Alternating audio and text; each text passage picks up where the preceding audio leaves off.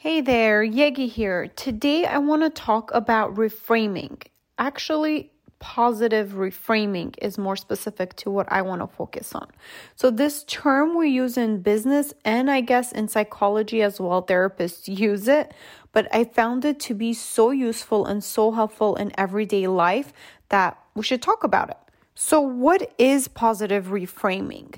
To me, positive reframing is looking at a situation from a different angle, looking at it with a different point of view and reframing the situation for the most positive outcome.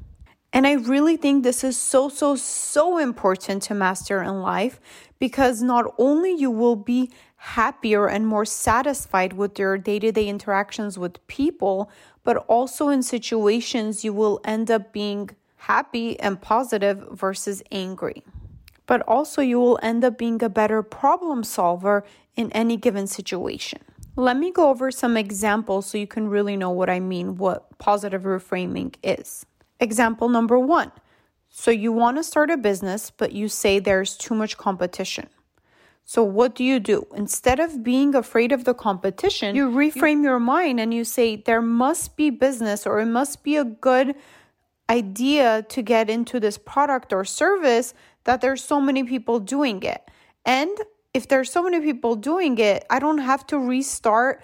I don't have to recreate the wheel. I can just see what's out there currently and how I can do it better. Another example is being really sad, mad, and upset that you're stuck at home in quarantine for this COVID-19 that's going on. Now, instead of thinking that it's so horrible that you're at home, why don't you reframe your mind and think, okay, now I finally have time to really reflect on my life, see what I'm happy about, see what I'm not happy about.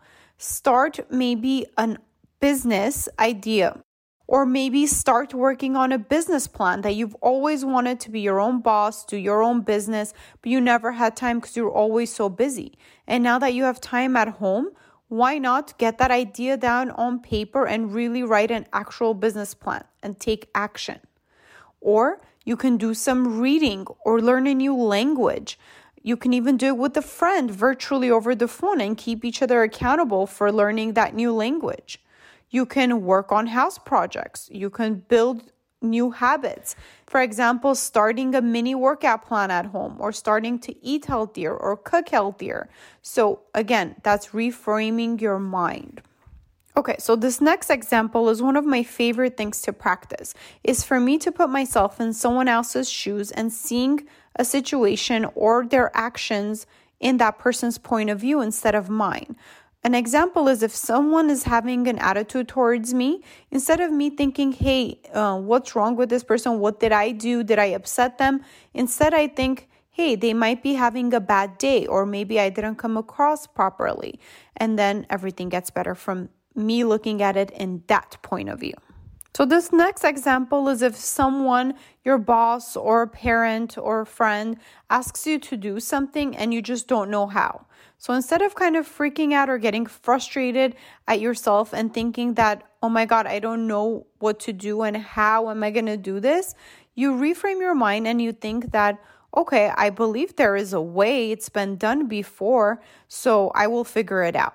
If that's your initial reaction, then you really start at a positive frame and figure it out. So even if you do some research, ask around, if you fail and you redo it, at least if you start with that positive attitude of, okay, there is a way, even though I don't know how, but there is a way and I'll figure it out.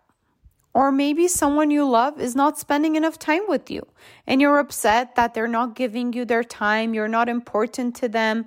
But instead of blaming them for not giving you time, you can reframe your attitude and think, okay, maybe they're very busy with work, school, or family, and the problem is not me that they don't want to spend time with me, but instead they are trying to give me as much time as possible.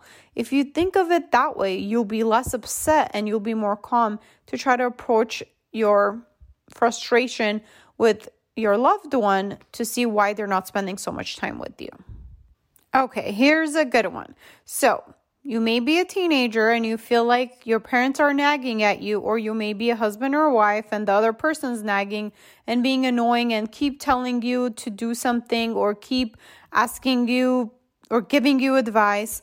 So instead of thinking that they're nagging and they're being annoying and giving you so much advice, you can go ahead and think in their point of view that, oh my God, they must care so much about me to spend this much time and energy nagging me or telling me all these things, right? I hope those examples were good enough for you to kind of get an idea of what positive reframing is and how to apply it in your day-to-day life to live a happier, better, more successful lifestyle. And one last thing I want to conclude with. Always ask, is there another way to look at the situation? And come up with at least 3 possible different angles to look at the situation. And then pick the best, most positive way of looking at it. And I promise you it will change your life. Well, I hope you guys enjoyed this video. Please like, share, comment. I appreciate any feedback, and I will see you guys next time or talk to you next time.